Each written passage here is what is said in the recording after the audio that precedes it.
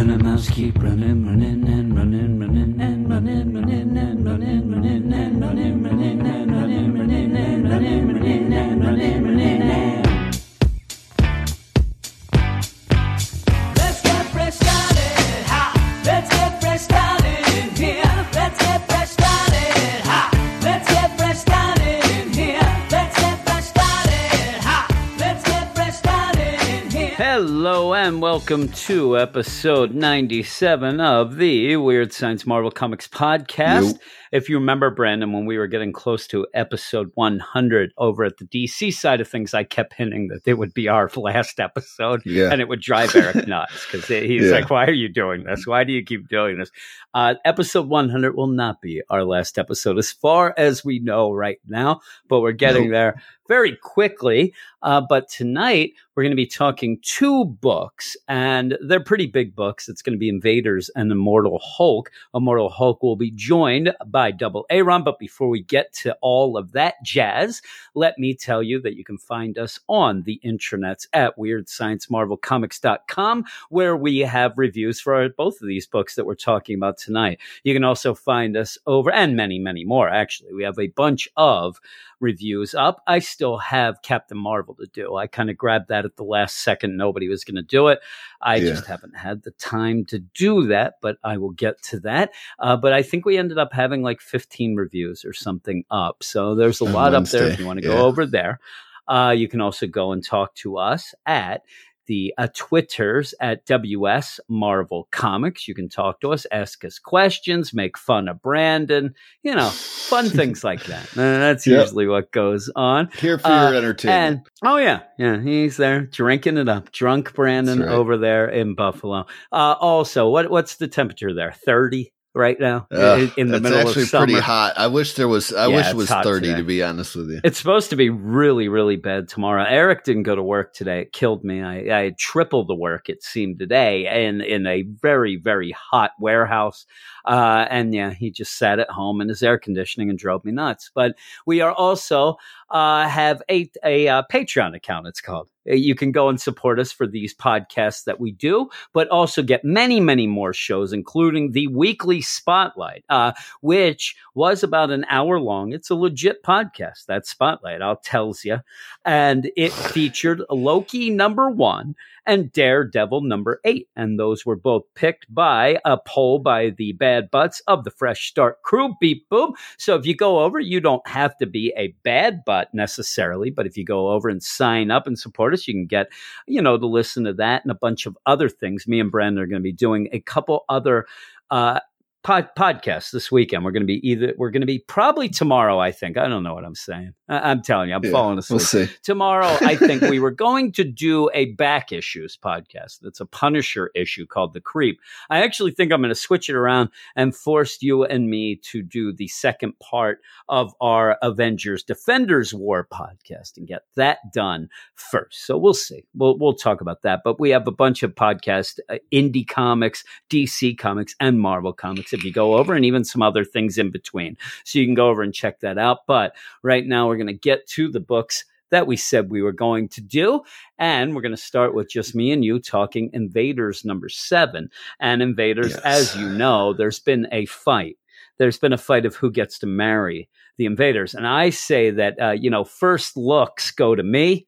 I was the first one who said I would marry Invaders. I've settled on Savage Avengers, and I'm perfectly fine with that. Yeah, you can have Savage Avengers. You can marry Savage Avengers with your nonsense over there. And your honeymoon, luckily, you get to hang out in the Savage Lands. That would be quite the honeymoon for you. Drinking Paps, right?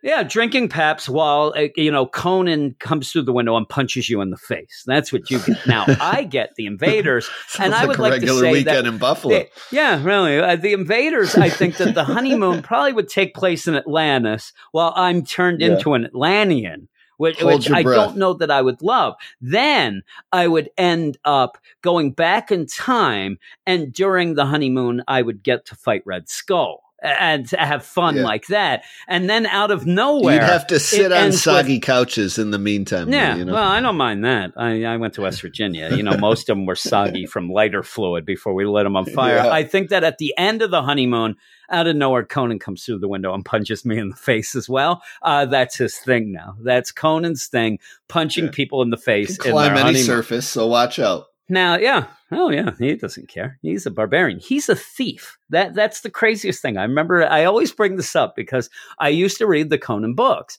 and he's a barbarian, obviously. Well, then I went to play Dungeons and Dragons, like the geek I was, and you would have, you could be a thief, you could be a barbarian, mix it. There's hardly any barbarian thieves. That is a oxymoron, it seems, but yet that was what Conan was, and I think Savage Avengers plays that up pretty well as well. The thing is, we're going into Invaders, and before I go through the credits and the little recap page, I will mention last issue we were a little bit down on the book. It was a little bit of a kind of a setup issue. Some things were happening. We were a little confused with some of the stuff. This issue, while still not my favorite, I'm telling you, it's going to be hard to recapture just the thrills that I had in like the first 3 issues of this. Like they were some of my favorite issues that I've read in a long, long time.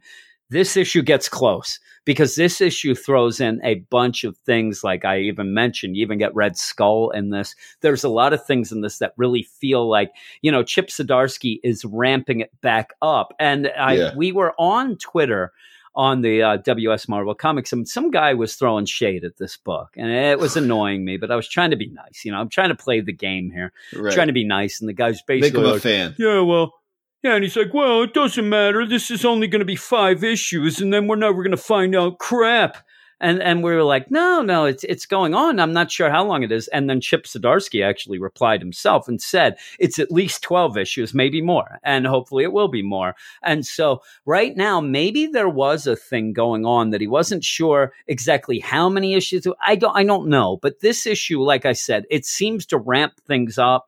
It seems to have some fan service moments like Red Skull, like Tony punching Cap in the face, stuff like that, that I liked. I really liked. But in the background of all this, you do see by the end that it looks like you're going to start to have to feel a little bit upset for Namor, because Namor's being played by his crazy Machen of the mind. He's being manipulated by his own mind. Yeah, his crazy self that is his therapeutic self that is kind of separated. And it really plays out here that we were talking before about this Machen. And I think that I don't think we were the first to recognize it, but we were pretty close to being, very quickly saying, I don't think that this guy, this Machen of the mind is real. I think that he's just thinking. And now we see once again that it's playing against Namor, but probably from Namor's own base instincts, that the things that he might think, but not really want to act out on, some things that he, in his darkest moments that he's sitting there, he thinks what he wishes he may do.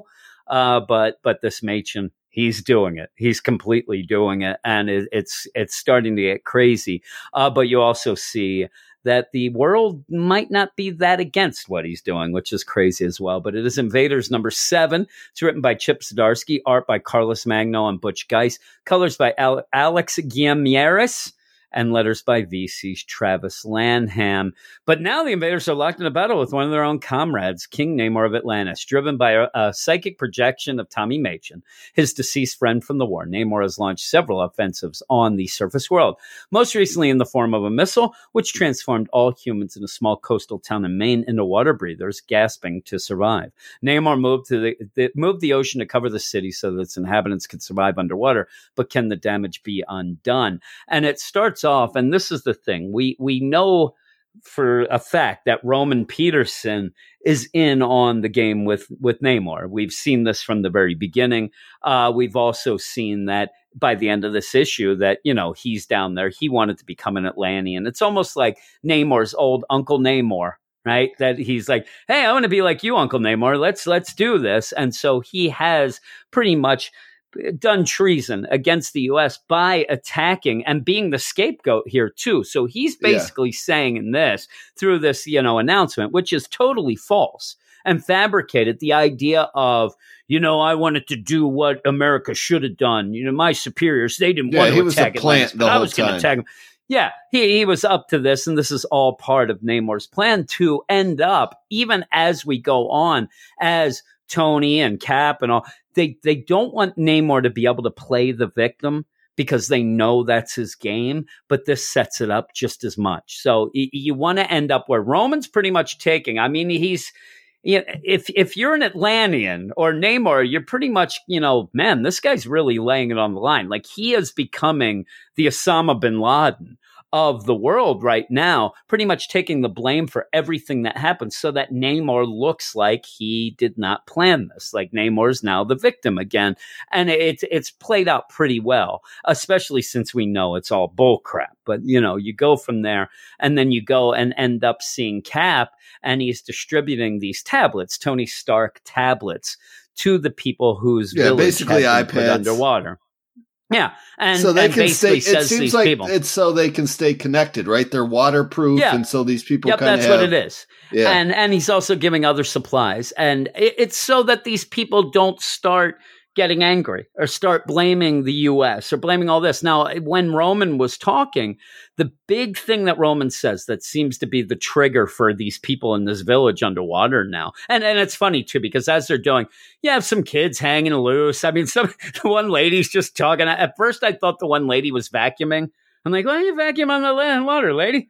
But they don't seem to be that upset. They're just hanging. You see those, like a guy and a girl, or maybe two girls, they're just hanging, talking underwater, talking about underwater things like shells and clams and stuff. But yeah, so Tony has given these pads that Cap is giving out, which is weird because when Tony shows up in a little bit, he shows up swinging, even though this seems like it was set up already Civil to be War like 3 was going to happen here on the beaches. Well, it did. Of, it looked like that's kind of the fan service, but it's weird for Tony to it seems like Tony went to Cap. Hey, Cap, here's some supplies to give these people underwater. Here's some, Tony Stark iPads, the Stark pads. They're waterproof, go under. I only think that Tony's doing this so that when these people do get cured, they're hooked on the pads now, and they'll have to, and then he'll take them away, and they'll have to buy them. This is how he gets. They all got to sign into Tony Stark Unlimited to read their comic books. Yeah, $10 that's a the month. thing.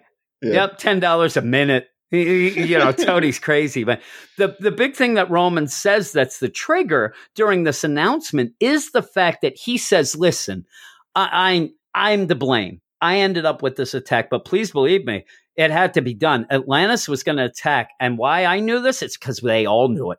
Everybody in Washington, all my superiors, they knew there was going to be an attack, and they didn't act. I acted. So when it goes down and you have Cap distributing this thing, there's a guy who looks like he might be the envoy for this, this town. Maybe he was the mayor at some point. I don't know. It looks like he's in an underwater hoodie.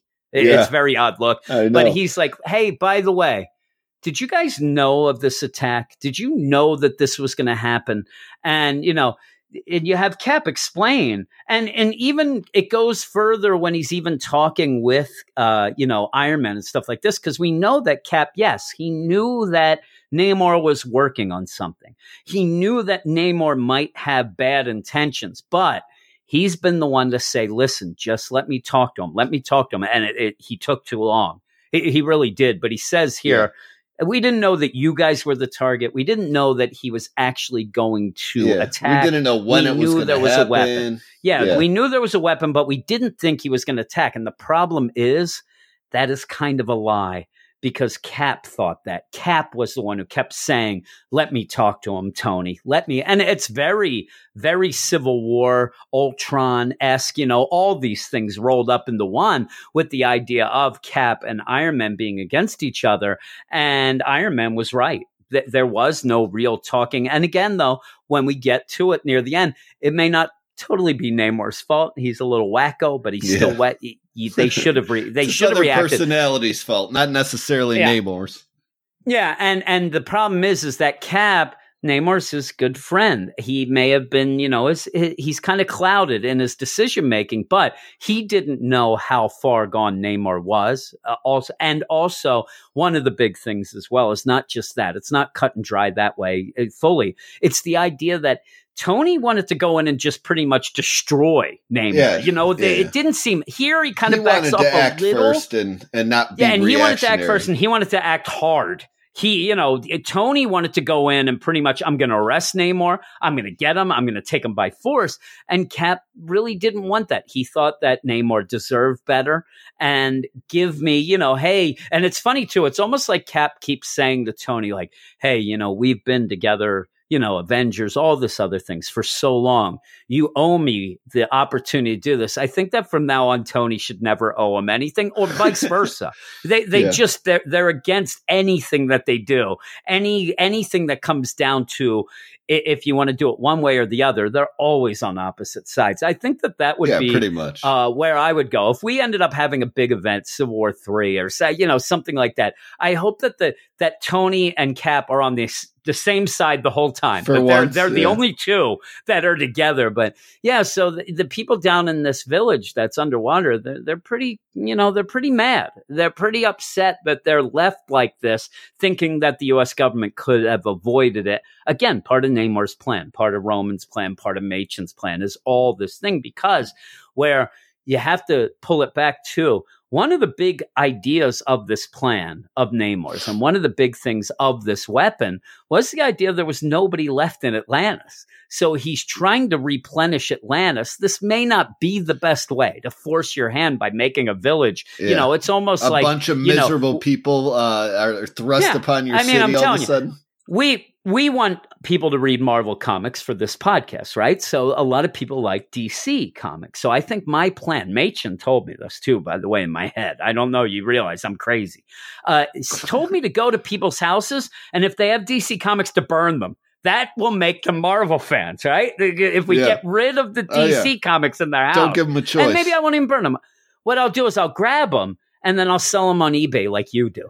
Your DC comics. Or just tell them Dan DiDio's going to write every title from here on out. Yeah, I don't know. The one guy on Twitter was telling me that Dan DiDio on a Metal Man, that's pure fire. Did you see that little back and forth? And I sent him the dumpster fire GIF. I'm like, yeah, it's fire. And then the guy blocked me. Right. That's what happens. I always end up getting blocked. I want to play the game. They used to have Name That Tune.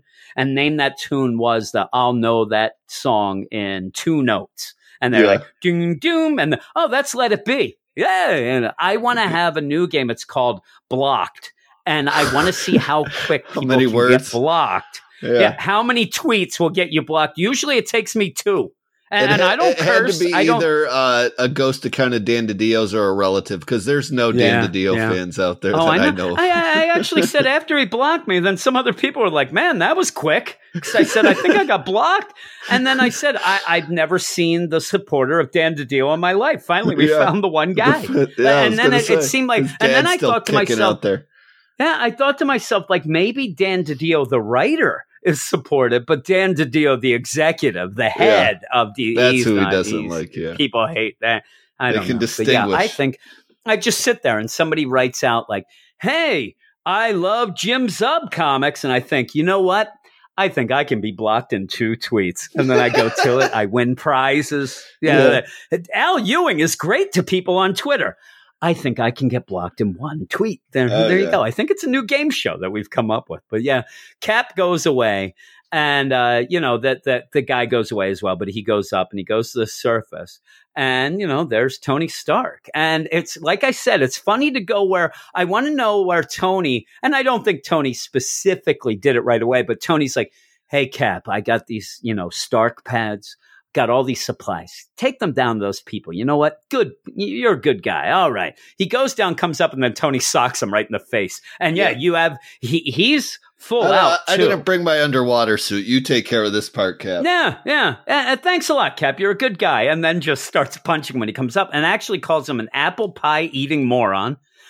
Says we could have stopped it. Again, it seems like that announcement from Roman is what has triggered Tony as well. But in one of the better sequences, and I'll say some of the art, the scene, I think the art could have been better. This scene between Cap and Tony. Tony looks crazy. I know it's like the crazy, wigged out Tony. He looks at just that he's mad. It just looks weird. But while he's beating up Cap, all of a sudden a gun pops up. It's Bucky. And Bucky's like, you're going to chill out. You better stop punching him. And he's like, stop punching the centenarian. And I love the idea where you think that Tony's just going to kind of back off. He doesn't. He sets off his, his propulsion system out of his feet to go backwards to knock Bucky down. And then they just have these things where they're going to go at it as well. Then Bucky starts saying like, what's going on? Remind me again what happened when you did go after Atlantis, which caused a lot of trouble. So all this is going on. But again, it's showing that Namor is ripping them apart. Our heroes, Avengers right here, they are getting, they're going at each other. It is like you said, I think it's Civil War 7. We've skipped a couple to get to this one. But he says, I'm going. It's Cap versus Iron Man, the rematch this time. Yeah, and Rocky, he says, I'm going off. I'm going off to find Namor, and I'm going to make him pay. And that's where, Cap says, listen, they're U.S. citizens in Atlantis now. Please don't attack. And Tony says, I'm a realist, not a monster. You're confusing me with some of your buddies, meaning Namor and whatnot, maybe even Bucky at this point. But yeah, it's pretty crazy. But then Cap has to say, Namor has to pay. He's right. He's right about one thing, that he has to pay. But then you do some political work. Then you go to the United Nations and you see that they do have the Atlanteans there in the United Nations. You also have Latveria, who's on the side of the Atlanteans, I think, just to screw around with the Russians. And the Russians are mad, and the Russians want to act now. The Russians are basically saying, hey, you know what? They attacked the U.S., but worse, I think they're going to attack Russia. We do find out later that one of the Russian towns actually give themselves up to all of this and become Atlanteans as well. So you have people around the world who are deciding that they'd rather live under the ocean, things like that. But yeah, you even have Bucky get a call from Sandy, and they're trying to trace things, trying to figure out. And then it says, Namor need to meet, we need to be quiet. So you're going to see how that works out. But you do go back in a flashback, which we've had in this book. And this one is, the invaders, they're going into a lab and they find that Red Skull has been making abominations. And this is where it does come up, because you have Toro, you have Spitfire. All these are captured, and they're kind of doing experiments on them. But with this is something later that it seems that Namor even remembers, because Namor gets really fired up and he wants to kill Red Skull for what he did. And even Red Skull's like, this is what we're doing. We're making things, the best of the world based on you and all these things. And it does seem like Namor remembers this and now realizes, boy, I might be stepping over the, the boundaries here of what I'm doing, until Machen kind of, gets involved. It's the first moment in the story that we really identify that he recognizes he's just doing horrible things. Yeah. But Machen, basically talks him back down to Machen what he wants always him talks to be. Him Earth. back, it seems. Yeah. And this is where you get the Roman shows up in Atlantis. He tells Namor, "Oh, this is the best. This is the best thing ever. Thank you. I always wanted to do this. And by the way, we have a bunch of other people here. There's a whole town that in Russia that was transformed. They want it to be. They are here. They want to be Atlanteans. And there's Namor. And Namor is not getting excited. You know what I mean? Yeah. At this point, because he doesn't remember commanding this attack. Yeah. And that's the attack. They turn these Russians in. Now, the Russians all seem, what he's being told, are all supposed to be, hey, they all wanted to do this. And there's where Namor looks, and these people don't look that excited. They look scared. No. They look upset. And that's where, like, I never gave this order. I never authorized this test. Now, the test was a complete success. They said there were no casualties. It worked out great. He's confused. He's like, I don't remember this. It's like, what are you talking about? You gave the order 3 days ago to our military. Do you not? And he's going to say, do you not remember? He says it then. And that's where Namor's like, what the hell is going on? This is that Machen again. Holy He's starting to overstep his deal, because he already told him, you can't do this. You can't. I need to be in control of everything that goes on. And we're going to go from there. Now, in this here, you do have a really quick deal where you do have Tony working on Jim Hammond. Yeah, he's like upgrading him. He almost looks too much like Iron Man now. I don't like his look. He does look like Iron Man. And so you're having this happen. And what I think is a little odd here is because you have Tony working on Jim Hammond, and we find out he is upgrading him. He's giving him almost his own Iron Man type suit. But while this is going on, Toro shows up. And starts, and it's, Tom Raymond Toro. And he's like, what have you done with Jim? I'm like, how did he ever know about this? Like, there was nothing set up of Jim Hammond going to the press like, hey, by the way, I'm going to go get an upgrade. I'll be back. Yeah, Jim Toro Hammond 2.0 was only in the coming at you. flashbacks too, wasn't he? And we had Toro just was kind of reintroduced in those flashbacks. He was captured by Red Skull. They went in and saved him and Spitfire when they raided Red Skull's lab and took Red Skull away. And again, that was the other thing in that flashback was when Namor went to kill Red Skull. I mean, he wanted to kill him for the abominations that ended up looking a little like predators. He's like, I'm going to kill him. That's where it was kind of the cliche superhero argument between each other, the one that wants to kill and the one that wants to Well, it's see the him same serve thing justice. that Tony and him have been fighting. So you ended up having Cap. At least you saw, and I think one of the reasons they had that was to show Cap's consistent. He's always that guy. He's always the guy that justice has to prevail. That, we're not going to like kill a lot people. like Spider-Man in that one regard. You have to go through the system, things like that. Well, we see here that what's been going on, what happened, the thing with Roman and all must have triggered Jim Hammond. And he's going to get this Tony Stark. Like you said, it's the Human Torch upgrade suit type deal. It's pretty crazy. I just don't know what the deal was. Toro just showing up out of nowhere here and saying, what have you done with Jim?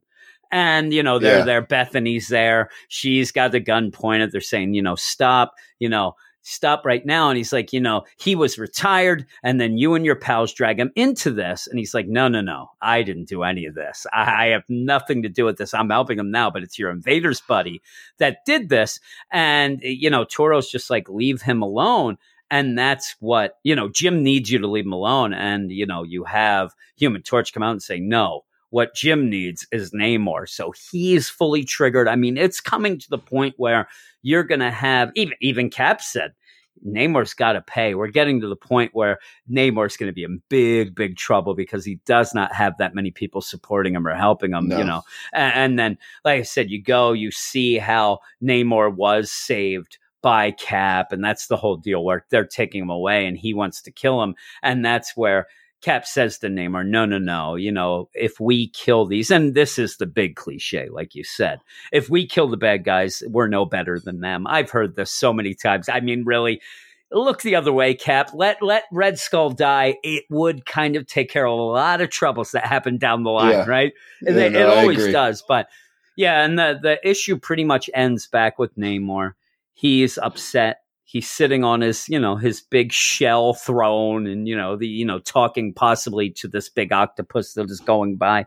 But you have Machen come and say, hey, what's going on? I know I did some things that you're not aware of, but, we do this. We have a common goal. Namor, this is the first we've seen him kind of pull against, the deal. And he calls him a liar. He says, you said, I told you never again. You would not go and keep me in the dark. This is nonsense. Machen keeps saying, oh, come on. You got other things to worry about. While you're doing that, I'm just taking the abusive spouse card here. Yeah. And I'm just, we do well together and, that. But there was this expedition going on and they end up finding this deal.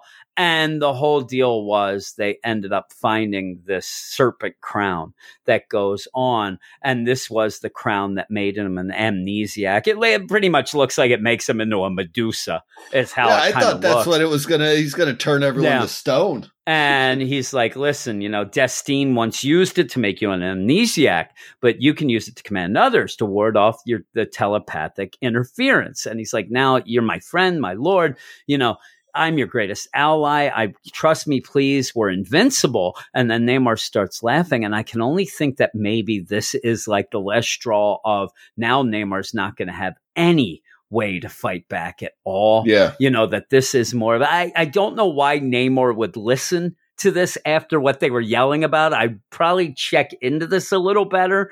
But But yeah, right now he's, super Namor as far as we can see. That now he can control people more, things like that. So he can't see. Nobody that's a telepath can get to him. Yeah, it's crazy. Then we go off. Did you read that last page? Because I only saw it while we're talking here. Yeah, with all I glanced at it. It's just a Carnage, one of those one. And it's all the animals, including what probably we saw coming that rat getting kicked out of the Black Cat deal, and it looks like all of these vermin and people and awful. They're going to Avengers Mountain for Cap. They say Rogers. It's funny too because that's written by Clay McLeod Chapman. I'm like, really? You wrote you wrote one word and a half, but I guess somebody's got to write that. He literally wrote Rogers because the guy's stuttering Rogers before there. Rogers. That's all. Rogers is all he did. But yes, you get writing credit for that. I could have done that. They could have said, hey, write down on a piece of paper, Rogers. I would have got my first credit as a comic book writer, which I don't care to be. So there you go. But I like this. There's a bunch of things hitting, full force. You have Jim Hammond going out to attack. You have Tony, where Tony leaves and actually says, I'm going to make Namor pay. Obviously, this is part of his plan as well to get Jim Hammond. I'm assuming then he's going to suit up. They're going to go off. We'll see what happens with Toro. I bet you he can end up controlling Jim Hammond. That's going to happen. Probably. Yeah, I know, but he is an android. It'd be odd to control an android. And maybe he'll pull out a calculator and then he'll write, some things in. Skynet on poor Jim Hammond. Yeah, so you have all this going on while Cap is pretty much blaming himself now for everything that happened. He didn't react. He may, he's kind of giving Namor the benefit of the doubt when he maybe shouldn't. All this stuff hitting, and Bucky's going to maybe meet up with, we have a lot of stuff going on, which is pretty cool because of that. I really did like this issue. I thought that this gets me back excited for everything. It's kind of picking up again. I thought there was a little bit of a lull. I said some of the art's a little off, but I like it in general. The thing that I have to say is when we had the first couple issues, when you went to the flashbacks really stuck out, right? They really oh man, that's a cool old school deal. They're not sticking out as much. And I don't know if it's the art for that section or the regular art, but even the page, if you're going to coordinate this, the page with Bucky sitting in his, little crazy, we told him he's got to get out more. He's in his compound again. Going from that to the flashbacks, the color palette doesn't change tons because Bucky in his little, panic room there is all dark anyway and stuff like that. Though I love that Bucky, he has burner phones that he just talks to and then crushes. It's like every phone call, he's just got a pouch full of phones. Yeah. Use this one. 1 minute crush. Tony Stark. That's how he gets rich. They're Stark phones. And he said, listen, after every use, you have to just crush it. And Bucky didn't look into this. He's too busy in his room with his maps and his guns. I love his guns hanging up. He knows the exact spot to shoot armpits and not hurt anybody, but make them stop doing things. That's what hurt him. It makes him stop. But so all of this deal, I liked it. I liked that the flashback, you see Jim Hammond go to save Toro, which Toro is trying to do that in reverse in the here and now. It doesn't work as much. You see Roman with the whole deal. So I really liked it. I'm going 8.5 with it. It's still not those first 3 issues, but I hope we get back to that. What would you give it? No, I think it got back on track here too. I'm going to give it an 8.5 as well because I don't know. There was something about the last 2 issues. It kind of felt like it was calming down a little bit, and this is just setting up the next conflicts and kind of getting me back into the flow of a new arc. So I really appreciated it. I mean, I like Jim Hammond's new look, but I think if it wasn't all red and Tony Starkish, it would be better. You know what I'm like? It's just too Iron Man. It is Tony making it, though. That is funny. That if it was somebody else doing it, I'd be like, what are they doing? Yeah. Tony, I wonder if that's a design that's going to stick because he's always been like the human android. This is kind of like that's the blowing his and that's disguise. What I like. Here's the deal. If you want to have Jim Hammond, though, out and about after this book, I don't know that they will. Obviously, you have Johnny Storm as the Human Torch. You kind of have to do something a little different. Maybe this kind of makes it a little different, makes it able to see a little better that it's Jim Hammond if he would show up. But then again, I think people are like, what's Iron Man doing with these flaming head? You know what I mean? And even so, the problem I have with Jim Hammond in general in this book is when he's not flamed on, he looks like Cap. He's got a lot of borrowed looks, this guy, because I think his face itself. And in fact, when they go to the deal where Tony is working on him in his lab, I actually thought, well, what's he doing to Cap? What's he doing? And then I thought, is he making a Cap a robot? What's it doing? A pleasure bot, per se? But yeah, so I did like it. But now we're going to go off to talk to Double A-Ron about Immortal Hulk. All right, and here we are with Double A-Ron in the house to talk some Hulk. How are you doing, Aaron? I'm doing good. You doing fine? You getting pizza delivered? I made some macaroni and cheese, throw some rotisserie chicken in there. And, Oh, that's okay. This is the thing. You are actually, to let people know, a very hoity-toity chef at points in your life, right? And when I hear you getting pizza ordered in and making macaroni and cheese, I think that you are dumbing down to my level. Well, because here's the thing. I appreciate cooking for people if those people aren't myself. Okay. I thought you were going to say something I have this deep down self-loathing of myself, Okay. I know what that's about. It led to alcoholism, drug abuse. If I'm home by myself, I'll have like hot dogs, macaroni and cheese, peanut butter and jelly. I don't care about me. It's funny. I thought you were going to say that I appreciate cooking for people who appreciate it. And I was like, I don't know if that's shade at Heidi or whatnot, or maybe yourself. You don't appreciate it. That would probably have been directed shade at the kids that I used to have to cook dinners for when I was doing personal chefing. Yeah, you did say you had personal chef stuff. And that's pretty cool. I wish I had a personal chef. I'd be in shape actually, and I would have had more fancy dinner than tonight. I pretty much made hot dogs with crescent rolls, and pretty much that is. I had leftover sausage. Yeah, I've had some really crap. That is fancy. That is fancy. Did you put pieces of cheese in there? No, I didn't have time for that. I do this because I got to get to record. That's what happens. I got to do something quick. I actually thought this time I was. You know what would have been quick though? If you would have taught your kids how to cook for themselves. Yeah, they don't seem to be able. And right now, I ended up going shopping for them, and I ended up getting Reese's Puffs. Not my favorite cereal. No, I'm not a fan of them either. They like it. I'm not a big fan. But it's at BJ's and they wanted it. So I got one of those big boxes. So it's there. Now, I don't know what it is with BJ's when they have the 2 bags in one box. That's fine. There's nothing that fancy about that. For some reason, that means half of everything gets thrown on the floor. I go in the kitchen. When I came home, there are Reese's Puffs everywhere. Just, it looks like a ball pit, a miniature ball pit. If we got that bagel boss guy, he could go and swim in these things. He thinks he's in the ball pit, that little fella. But yeah, so all this stuff is like me Puck. Saying, I'm like, how can you not get this into the bowl? And for some reason, when it's in that big box and they pull the bag out and not keep it in the box and open it, they just rip it apart and it goes all over the place. I don't know what they are special, is what I'm saying, and they're driving me nuts. You should have done the rule that my dad did. If you're going to act like an animal, you get treated like an animal. You're treated like one, and then you get shocked with a shock collar. Yes, yes. Now I'll take them out on a leash. You don't have to put the shock collar on them to shock them. You just put it right up against their skin, hit the button. Don't do that. I fried many of friends that passed out on a couch that way. They woke up with what looked like cigarette burns all over. Nice. I ended up, when I came home from West Virginia, when I drove home, I mentioned the story on the DC deal.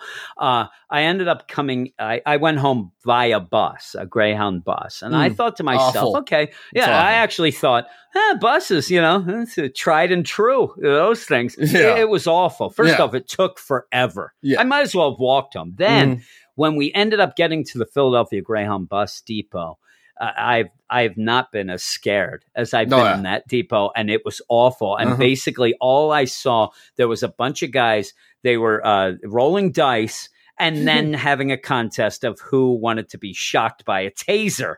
And then we just sat there. My two buddies picked me up, and I'm sitting there. They're brothers, and we're sitting there. And I'm like, let's get going. I just want to go home. I want to go to bed. I've been on this bus for like 12 hours. And like, no. We have to see how this works out. And it was these guys tasing each other. It was crazy. My experience was pretty close to that, but just a little bit worse. A little bit worse. Because I was in like, I rode a bus back from Illinois to Minneapolis. And Des Moines, Iowa, the worst place in the world. Is an armpit, a total armpit of the world. That's a zinger for Des Moines out there. If you're listening, Des Moines, it's just these are double A-runs. Everybody would agree, even people that live in Des Moines. You mean Des Moines? Is that bad? Des Moines. On the way back, the bus's toilet overflowed. Oh, nice! And washed down the aisle. Oh, that's good. And the bus didn't pull over. We didn't change buses. We had to ride with that shit. Everybody crazy. Just kept on moving closer and closer to the front because the shit just kept rolling down the aisle. It's weird, too, because the pieces of crap that were on my bus were sitting next to me. Oh, my. Oh, my.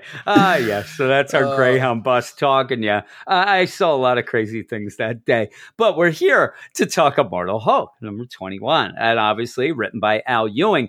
Not obviously art by Ryan Bodenheim, who is a guest artist. And I laugh sometimes because this guest artist deal is sometimes set up like that. Sometimes it's not. Sometimes an artist will just jump on and they'll just be listed as artists. I think that maybe Al Ewing saw this art and was like, we better tell everybally this is just a guest artist because I don't think that. I don't think that at all. I do. This art seems a lot more technically well done compared to some artists that were just like foisted upon a book. Maybe, but this it's doesn't not seem up rushed. to this. This doesn't seem rushed, but it doesn't compare well with the art that we've been used to. No, it does not. Some of it's okay. It's far less scary. It's like it doesn't have that creepy feeling to it at all. No, it's not meant to be though. No, it's not a real creepy issue. This is the point of view of a human being, not that's the what the kids Hulk. call POV, right? Paul Mounts on colors and VC's Corey Pettit on letters and a cover by Alex Ross, who does most of the covers. Eisner Award nominee. Eisner Award winning Alex Ross. Eisner Award nominee.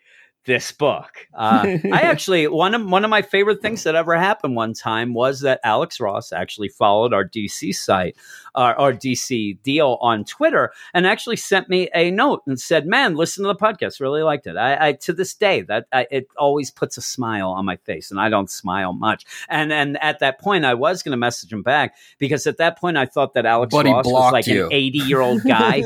I thought he was like 80 because I'd always heard of him in this, oh man, Alex Ross and Kingdom Come and all these things. So I just assumed he was real old. He ain't real old. He's not old at all and really makes all his money on covers now, which is, that's his game. And he airbrushes most of it too. So he doesn't have to get hand cramps or anything like that. He just who needs that? Uses a couple little cards. What I need him different shapes. I was going to say, what I need him to do then is do a unicorn on the side of my van and possibly airbrush a couple shirts for me. I love those. We have a farmer's market that does a lot of airbrushing shirts, and they all look awful. They are the worst. And one of them... That's not airbrushing. That's called tie-dye. I'm telling you, no. There's this one that's airbrushed that is in memorial to... Robin Williams. It's the weirdest shirt I've ever seen. Somebody must have ordered it and they must not have picked it up and it's hanging in the window. I'm like, what is this shirt? It's so weird. Is it a picture of him when he's really old too? No, it's him as Mork. Arms. It's Mork. He's there as Mork, and it's like, we'll never forget you, Robin. One of the best. I'm like, what is this shirt? Who's wearing this? It's so weird. But we go into this, and you start, and this is a POV, or like I said, POV issue on General 14, James 14. And it goes through pretty much his whole life, of how he came to this point in his life of being part of the shadow base, being against the Hulk, really hating the Hulk. It starts off right away with the idea. Well, you also get, you get actually at first where he's got his spacesuit on. He wants to be posed out into space. We find out that he is going to attack Gamma Flight in space, but at this point, we're not really sure. But he has the Redeemer armor. It's really spelled out here. And it may go a little bit too long with Dr. McGowan, like, we can't just do this. You might end up here. You might end up there. Yeah. And it's one of those where it does pay off at the end, because the idea of these things you can't control, these random factors, and that ends up being pretty much crap talked by him later to Langkowski. But this is a guy, and you see this is a guy with a plan. It's a plan that started from when he was real little. I think that one of the things that starts out this is not necessarily that he's in church at 11 learning this lesson about how God shaped Earth and things like that, and created structure and law. I think that there's also that little thing there just to let you know he's also a religious guy, or at least was as a kid, which does play out near the end and does play out with this whole green door of hell, all these other things, and with Hulk being pretty much an affront to God and things like that. It's not fully spelled out. I could take it as that, though, as this little aside as well, going that way, that he is a guy. But it's also, I really like this idea too, because he doesn't say anything in this Sunday school. This other kid says stuff. The priest is absorbing it. Yes, he's just absorbing things, and he's a guy who it does seem like he's a cerebral kid here. He's listening. He's taking it all in. I also think, though, it's one of those where it shows that he kind of comes up with his own ideas from what's going as well, which leads to the end. It reminds me of me. I would never say anything.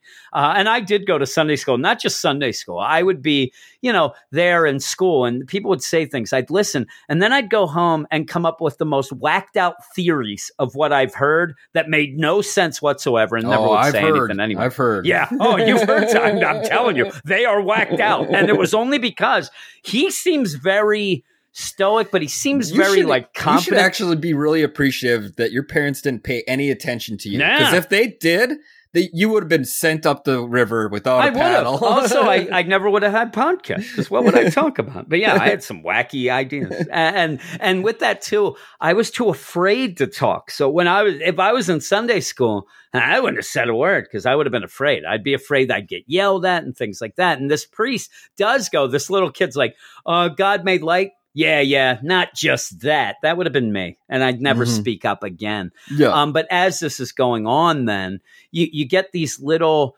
vignettes of his past as they lead up. You have jumps in time, big major moments that lead him to this. And in between, you do end up with him on Alpha Flight Space Station, going after the members. And you have Creel, his wife, and pretty much he's just going to go through and just knock out, try to kill. I don't know if shoots them all with different needles. I don't know. Yeah, and he has these weird things, these canister needles that ends up absorbing men. He kind of falls them up with the Michael Jackson milk. Yeah, that's what it seems. It's the Jesus juice. He gets it. He's, Creel goes down. His wife pretty much seems to get knocked out, and he just walks away. And he says, "I'm on a timetable." And by the end, we see what he's there for. He's not necessarily there to take out them, except to get him out of the way. He's tying up loose ends. He's going. And even then, he even says, when you get to Langkowski, that's the big one where he spells out, like, listen, you hurt people. This is for them as well. And, Samson gets taken down, but that seems like he's just in the way, things like that as it goes on. But yeah, you go through his point of view. Like you said, he ended up facing the Hulk as a young guy in the military, and he kind of froze. He didn't know what was going on. And that's where General Ross ends up taking him under his wing, and explaining things to him, and explaining, what they're doing, why they're going after Hulk, what's going on. You end up having this family, this little girl and a father. They're hugging each other as their home car all destroyed. And, General Ross says, you see them right there? Times that by 1,000,000, because that's what this guy does. He ruins. Just him being around is awful. He's an affront to everything that the you know deal. What? I think Brandon might be right. That might be the reporter it might be girl. Jackie. Because didn't she say earlier on in this run that she had a previous experience when she was said young? She had an experience and she felt like she couldn't do anything. But so she wanted to be the Hulk then. She wanted to be the Hulk so she could be the one that does things. So it definitely could be, and it looks like it. Nice point. Yeah, it does look like it. But yeah, you have 14 even says. The blind squirrel finds a nut once in a while. Yeah, really. Look at him. Is Blade the king of the vampires now? Is Not yet. It's going to happen, though. I'm telling you. 10 years from now, I will bring it up. Yeah, and Buffalo will win the Super Bowl. Really. It's like he had a crisis of faith. And then you go with him in the present as he goes Samson Langowski. And this is a very quick issue to go through. He shows up, he takes down Samson. At one point, he seems to I don't know what he's doing because it's off panel. You're blocked from his back where it looks like he might just smush Samson together throw him. He puts his fist up against Samson's head and the two barrels are right there. So I believe he shoots him with something more high powered. It's weird though. And I guess it would be in his head because these other darts, they obviously stick out. But yeah, and it goes pachoom. But yeah, if he does that, like you said, Samson will come back. He's got the gamma, but it looks awful. Whatever happens now, you have the idea that Langowski's there, and it is fully spelled out by 14. You don't have gamma. I see what it is. His right hand shoots the darts. His left hand shoots regular bullets. Okay, and it shoots down because he's got him. He's got him by the hair, so he's shooting down into his skull. He shoots Samson with his left hand in the head. He shoots Gaskowski or whatever. Yeah, Langowski. Yeah, Langowski in the head with the left hand also. Okay. So he does something with the Bachoom on him. So he's trying to take him out a little more, obviously, because he's a little more powerful. But yeah, through this, you also see that Ross was his mentor. And at one point, he was trying to go to guys because Ross was killed. And he's like, my mentor's dead. I wanted revenge. He went to, some other generals, some other military guys and said, hey, listen, what's going on? The government's not letting us do crap. And I'm sick of it. I'm going to react. I'm going to do things. And these guys are like, well, maybe we can hook you up with some people. You have S.H.I.E.L.D. kind of doing nonsense things, but we might be able to hook you up with this. And that's where he comes up with that idea of shadow base. All that seems to be the beginning of that. Now we move on. After he ends up, taking care of Samson, he also says to, Langowski, hey, you don't have gamma, really being the exclamation point of, if I shoot you, you will die. Yep. And then he says, and I think that this is a little shout out. I'm giving a shout out to old Minnesota here because Langowski killed 4 people in Minnesota and 14's like, you're going to deal with this. You can't let this happen. And he just shoots him bad. I mean, I wonder though, if he's just going to end up rebooting like Hulk did. Yeah, I don't know. Because it's crazy. Hulk couldn't regenerate at all until he completely died and went back to hell. And see what's going on. And we'll see if that happens. At this moment, he is in a how Stella got her gamma back right there. Yeah, really. He's got so much blood around him when he's just laying there. Big old hole in his forehead, his glasses and the weird thing too is almost like the most trash talk of all. And I think that Al Ewing really does a pretty good deal here of really showing the 14 is just cold-blooded, where they're like, hey, what's going on? Because he's like, 14 to Shadow Base, I got the shell. He went to get the Abomination shell. And that says no human casualties. We see Langowski just destroyed. He doesn't even think of him as a human anymore. Yeah, and a scientist even points that out, saying, what do you mean by human? What do you mean by that? Yeah. And he's like, beam me up. I think it would be beam me down, but hey. But yeah, the whole idea of him just thinking of anybody that he has taken out here as not being human is pretty intense. He goes back down, and then you go getting one of the last flashbacks where he did go to see Ross, when Ross, after he became Red Hulk, all these things, and that's where you end up having the big thing that Ross tells him is, you know what? We had the whole deal, the extremist, nano junk Tony Stark made, all this. I did it. Hulk used it. He turned into Doc Green, the genius, but he was still the same thing. It didn't work on him. And you do see where 14 in this whole time has been really triggered throughout this whole deal of growing up to hate Hulk, go after Hulk. His mentor, who's all about taking down Hulk, kind of backs off here with him and says, you know what? Yeah, starts pitying him. And actually, even goes as far as, it is my son-in-law, says, like, I saw Hulk for what he is. He's not this monster. He's just a brat child. A raging, violent child. Yeah, that rages out. Like he's line. Not. Yeah, and so he's like, I can't do it anymore. Even if they let me out, you were right, 14. I'm just too close to it. And I think that this is, and he says, I understand, General, you can leave it to me. And I think that this is where, and it says, and so I learned purpose. And I think this is where he got this idea of, if there's any way that I can possibly become more, something that would be and has hurt the Hulk in the past, I'm going to have to take advantage. When he found out about the Abomination shell and all that, and that he can go get it and then get in, I think me and Double A Ron are trying to, not a debate, but we're trying to figure it out, because it is left kind of at the end, is he fully trying to become the Abomination himself, which I kind of think, but Aaron, you think that maybe he didn't want to go that far, and the Abomination and all this is trying to take over and making him do what he's doing as well. And I think it may be kind of a combo of both. I think maybe he was going to see what was going on. I mean, when he is going to touch it, if you do look at the art, if you can take the art for face value, he does look very nervous. He looks a little scared. So it's not like just the whole deal of him like, I'm going to do it, I don't care. He does maybe, and they even say, sir, don't touch it. It's really well done, because it leaves it ambiguous on purpose. Because he says bring it here multiple times. He goes over to it. He goes to put his hand on it, and then it reacts to it and wraps himself around it. I think that's what frustrates me about this whole Green Door stuff, is that it's almost like a never-ending circle. Like I don't get it, and it never ends, because as soon as someone dies, they come right back. So there's no consequence or really drama to his death.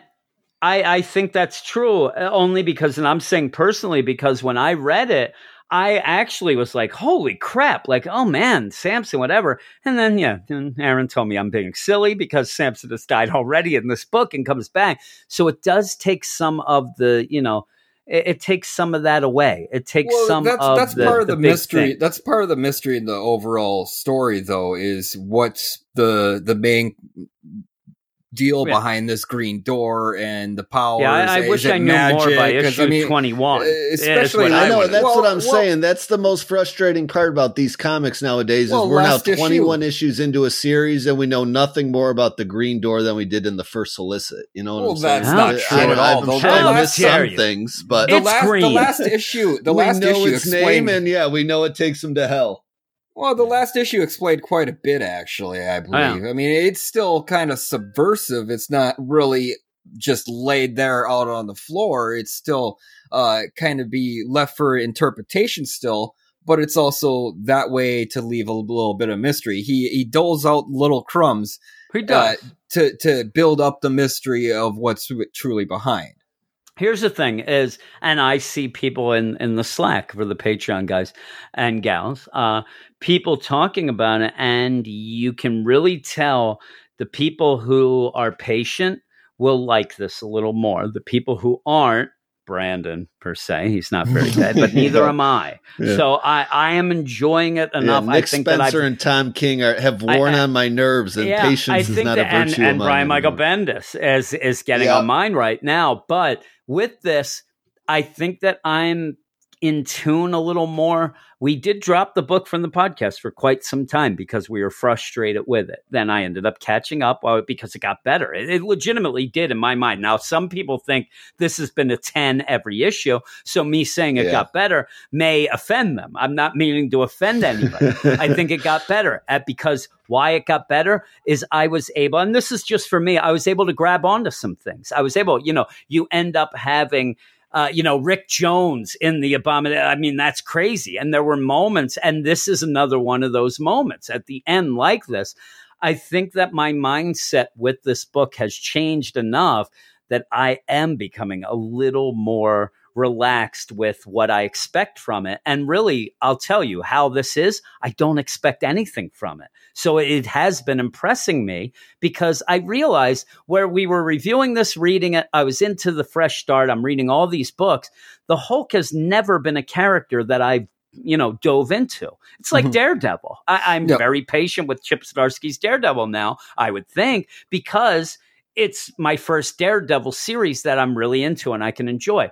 This is my first, I've read now 21 issues of This Immortal Hulk by Al Ewing. That is 21 issues more than a lot of other Hulks I've read. I've read Planet Hulk. There's what I have of Hulk, and that's a whole different animal whatsoever. You know what I mean? That's hardly anything like this. So reading this at first, I did expect more every issue. I expected to have my hand held because I was new to the character, new to Marvel. I think that if you are going to enjoy this, you do have to step back a little. And I'll tell you that Al Ewing hasn't let me down yet because he hasn't really given me anything yet. So I can't be let down with this long form story. It's very similar to when I started reading DC Comics with the New 52 and Brian Azzarello's Wonder Woman, where it's very similar in my mind, the way it was, the structure of it being, there's not really arcs per se. You can kind of separate it, but it is this long form story that you have to follow. I get worried about things like that because there's never really a good jumping on point throughout this. I think that if somebody read this issue, they'd be completely confused unless they knew these characters beforehand. But somebody fresh off the boat going and doing this, they'd have no idea. But if you are reading stuff like this in this run, he does pay off things like you said, Aaron, little by little. You end up having these little payoffs that end up being very impressive. That if you've been reading. And he also hints at storylines that happened previously. That the hints in these books actually make me excited to actually go back and read. And that's one of the things Hulks, that I say is which big doesn't happen very often. Yeah, it doesn't. I say that's one of the bigger things that to me, when that impresses me, if somebody tells me like, oh man, I read this guy's book here, 6 issues, and it made me want to go read 8 other runs before that and all that. So if that's how, when you feel that is pretty big. That's one of my big tells of a story being good. This whole discussion between 14 and Ross, that whole part right there, all referencing Hulk titles I've heard about, been meaning to read. And I've even heard of some of that. And like I said, it's not something, I'm not a Marvel guy until now, and I wasn't a Hulk guy, but I've heard some of these things. And what I like about Al Ewing, as compared to some other writers, is the idea that he doesn't just have 14 say, man, I've been mad since Ross died. See issues, this. He actually shows you in a very quick way so that it actually does make an impact and you see what's going on and you can go from it. Because if you haven't read those, and now I know. I mean, if you told me, oh man, there's this arc that it finishes with Ross, he was Red Hulk, but then he decided to not go after, the Hulk anymore. Yeah, that's fine. You said, I saw it here. I saw it in a page, and he got killed by Hulk wearing that suit that 14 had on, and then he ended up coming back as Red Hulk, and 14 had to I chase got him little down, bits of that. So and that's where I think it plays out very well is the idea that you might want to go back and read that. Brandon, he's lazy. He's from Buffalo, but he doesn't need to go back. I'll tell you the arc I read when they're referring to the Smart Hulk down in the bottom corner going to cure everybody. That was the Hulk run I read. I really enjoyed. Yeah, see? And you see it there. I didn't read that, so I get enough to keep going without that. But if I get excited Red Hulk also, Brandon?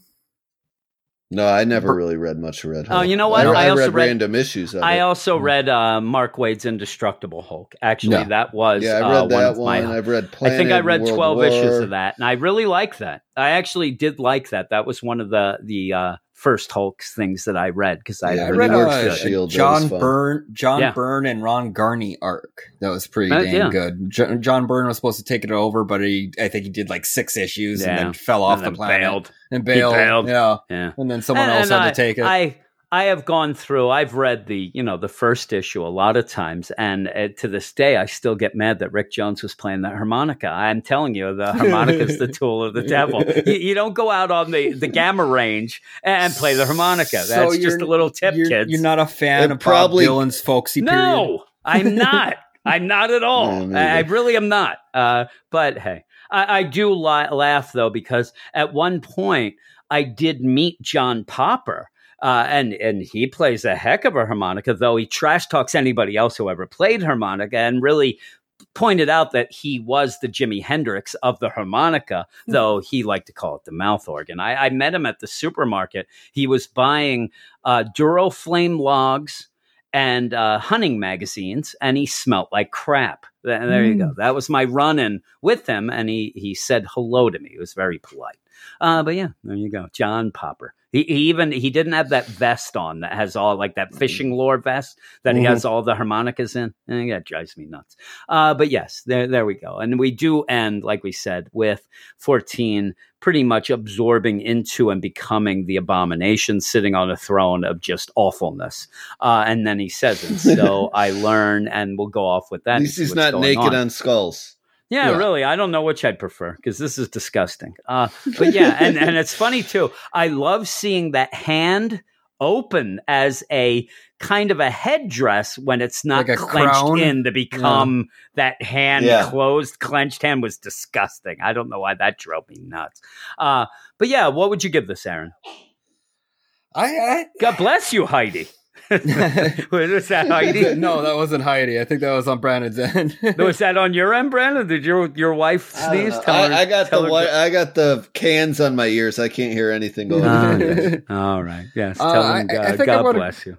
I think I'm going to go an 8. I'm going 8 as well. I really like this issue. The art, I didn't really have much of a problem with, because I didn't like it as much. It was a perspective of 14. He's a little more straight-laced. I mean, the detail in the art was, a little more subtle, because, it shows 14 aging throughout all his flashbacks. He gets more gray on the temples. Even when he's talking with General Ross here, he doesn't have any gray yet, but then when it flips to where he's got the abomination, now he has got more wrinkles on his face.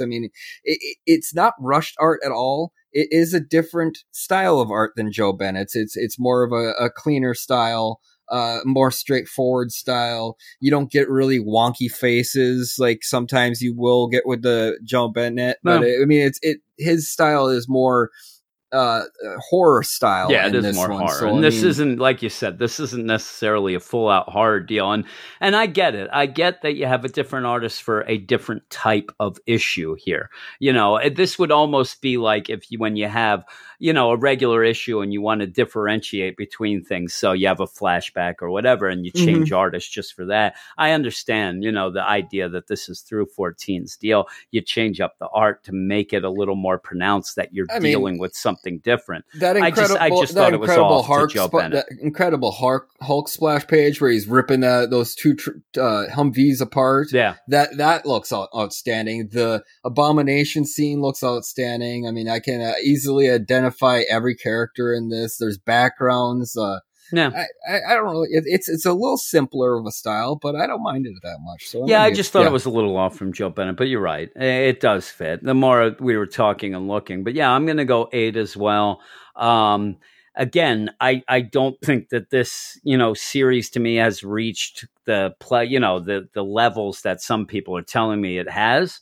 But I still think that it's consistently one of the best books. It's consistently one of the best very books, consistent. But there's also issues that are more elevated than this too. For sure. I just think I see the frustration that even Brandon has and some other people. I saw Paulie P even saying in the Slack that you guys got spoiled by double shipping. That's all. Yeah, and he's been trying to get into this, and I don't enjoy double shipping. That never spoiled me at all. Yeah, really. And I'm telling you, the idea. This is one of those that I do think that if you read a couple issues, maybe give it 5 issues, 4, 3. I don't know how many. But once you realize that it's not for you, I don't think it's going to change your mind anytime down the line, because it's very specific the way he tells a story. It's very long form and things like that.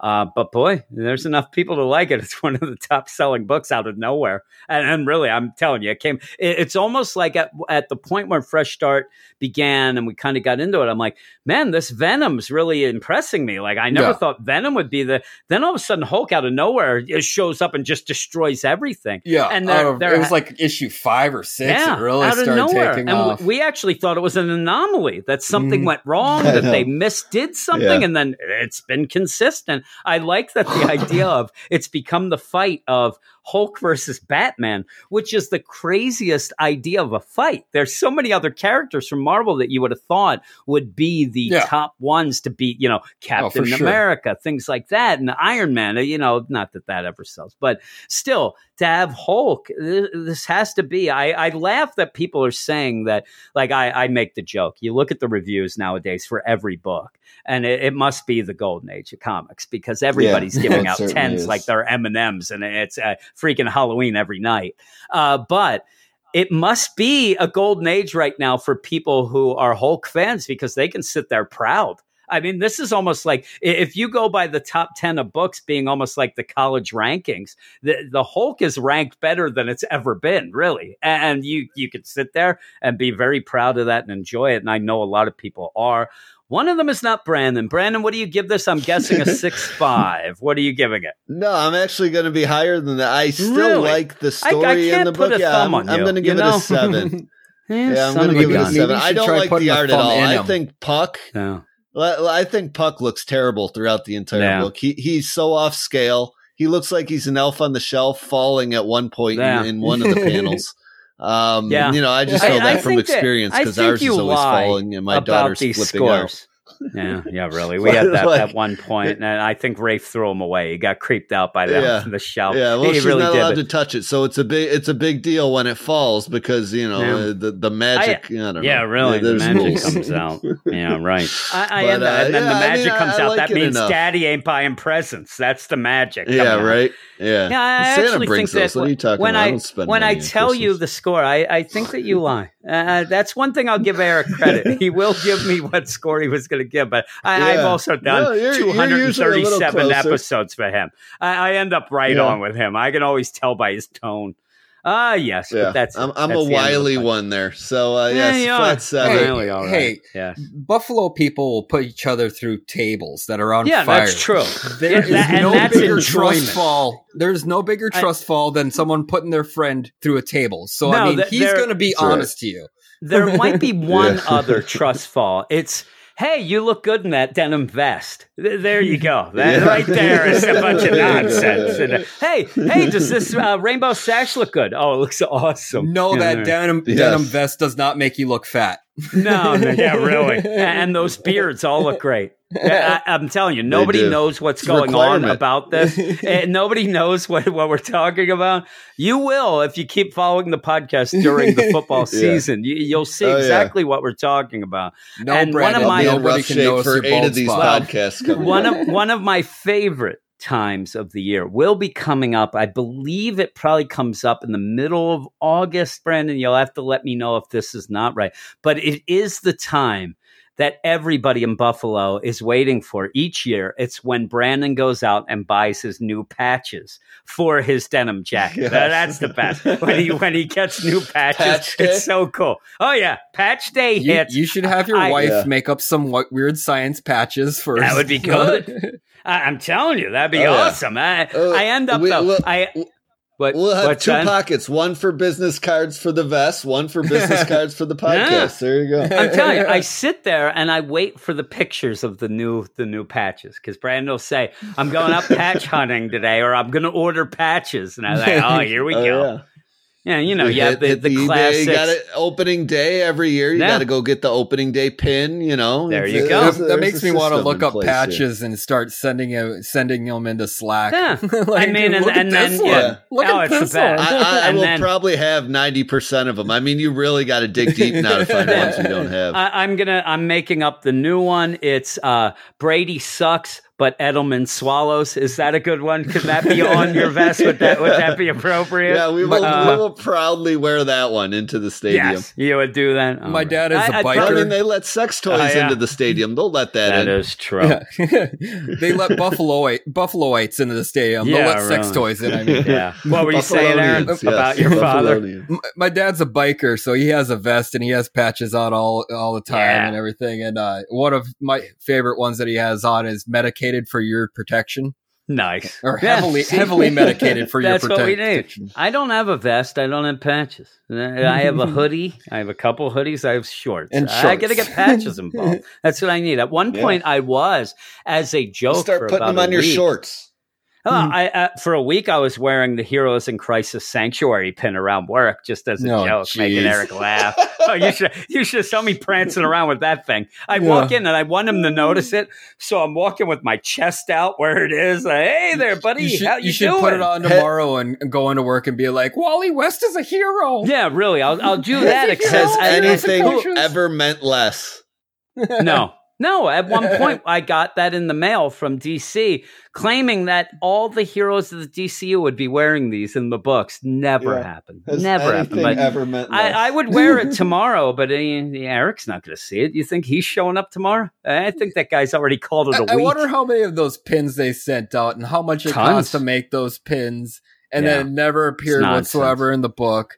And you could probably have bankrolled a whole nother title for all the extra. I mean, they had masks on the ship and everything. Yep, masks, all that stuff. Yeah. Well, speaking of which, it is SDCC right now, San Diego Comic-Con. Yes. And just to end it, if you join up in the Patreon, I have a news show, and I know that it'll be tons filled with the news items this week because I keep saying CDSS and San Diego Comic-Con. SDCC. You can join that. That's at patreon.com/weirdscience. Like I said, this week's Patreon spotlight was Loki #1 and Daredevil #8. And I have to say that I ended up liking Loki a little better after talking about it with Brandon, and that's always my favorite. I thought you were going to say you liked it better in Daredevil. Yeah. I was going to be like, what? I didn't like Daredevil this week at all. I actually thought it was down. I thought it was down. I think we might have. I didn't need a discussion on what the letter of the law versus crime families was. I thought that I'm telling you, I thought that I was we know Aaron was celebrating it solely for Kingpin supporting legalization of marijuana. Yeah, that's all he wanted. That's where 9 out of the 10 points came from. He's been the mayor of New York for so long now, he finally got one new vote. Yeah, there you go. And he's from Minnesota. It makes no sense. Yeah, I don't know. I thought that maybe I should take the bar exam after that issue because of all the nonsense. I thought it was dumb. I'll deal with that little bit in there. We had 3 court appearances in Soul's run, and Soul is an attorney. Granted, he is an immigration attorney. But he's still. And they were the worst parts of the whole story. The court appearances fell so flat with Soul. It was unbelievable. So you like this better. So what you're telling me is a crap sandwich stinks, but a crap sandwich with lettuce, that tastes good. With jelly. This one was jelly. Yeah, maybe. I also like the drive-by that took place on the second floor of a house. It just seemed odd. But it wasn't really a drive-by, though. I consider it being in the place across the street. Maybe they had to climb up. It seemed odd, but I thought that it was very exposition heavy for the issue. But yeah, you can listen to that. Obviously, you haven't heard it, or you would have yelled at us at the beginning. You got to go over and listen. You'll know tomorrow in Slack when I start listening to it. I'll give you the whole deal. I'm under a 7 for that issue. Yeah, me too. Yeah. He's fucking crack. I'm telling you, I think I was not the lowest on the roundup too. A lot of people didn't like it. The art is the best that it's been in the last 3 issues. I thought it was down. It was better in this issue than it was the last 2. Yeah. What's her name? Missy is different in every panel. Yeah. She goes on a diet, then she binges, in and out of shape. I had issues with it. But though I did like the brother who kept yelling at Matt, "Hey, bro, stop yelling at my mom." I liked him. I like my mom built Santa's real. I like how the bookstore lady brought her kid in with the iPad and the headphones and put it on because she knew she was starting. She knew stuff was going down. I mean, though I love actually when you listen, just imagine the grandmother. And then that was me reading it with this dull expression on my face. Now I did like when she and plus I like when she broke her hip. I love when old people break their hips. That's hilarious. It's hilarious. It is funny. I'm telling you, some old people they sneeze and their hips get broken. It's hilarious. I was expecting Matt to go into like post-traumatic stress from killing that one dude breaking that old lady's hip. Yeah, then that old lady's probably going to die from that hip break. Oh, and we said that. We think that she might going to really go. Yeah, Brandon brought that up. Yeah. Hey, you like the pork loin? That was my favorite line. I love that Chips brought the Italian mob families back into this book. Hey, it's just great. You like the smell of the pork, does ya? There's my Italian mob. I'm straight up. I'm so on with that, right? Under a 7. Hey, try the bean dip. I'm here all the week. I can't believe I graced you guys with my presence on this downer show. It's one of my favorite books. I definitely people have to listen on the Patreon and sign up to hear me say such classic lines as, "Hey, why you bring the former mayor to the dinner?" Wasn't that in there? I remember that. I think that's where Boba Fett was created too, right? The Western character. Hey, now I can't do Boba Fett with the Hey, what you doing there? You ever go to the Jabba the Hutt?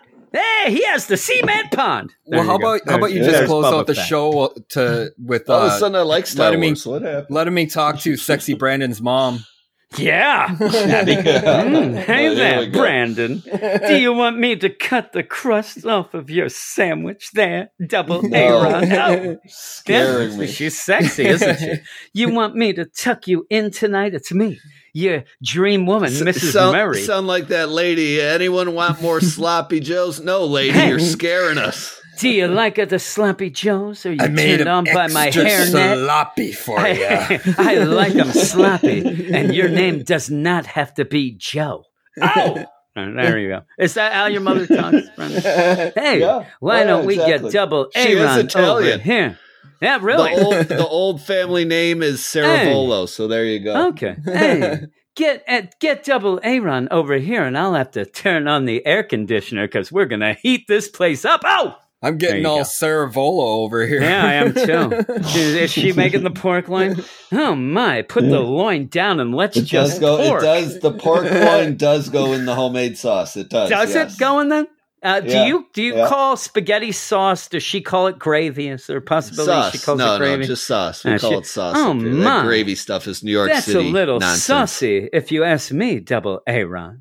There you go. I think that tomorrow get some mother sauce up in here. Tomorrow I'm going to get Brandon's phone number and I'm going to crank call him as his mom and see if he knows the difference. I don't think he will.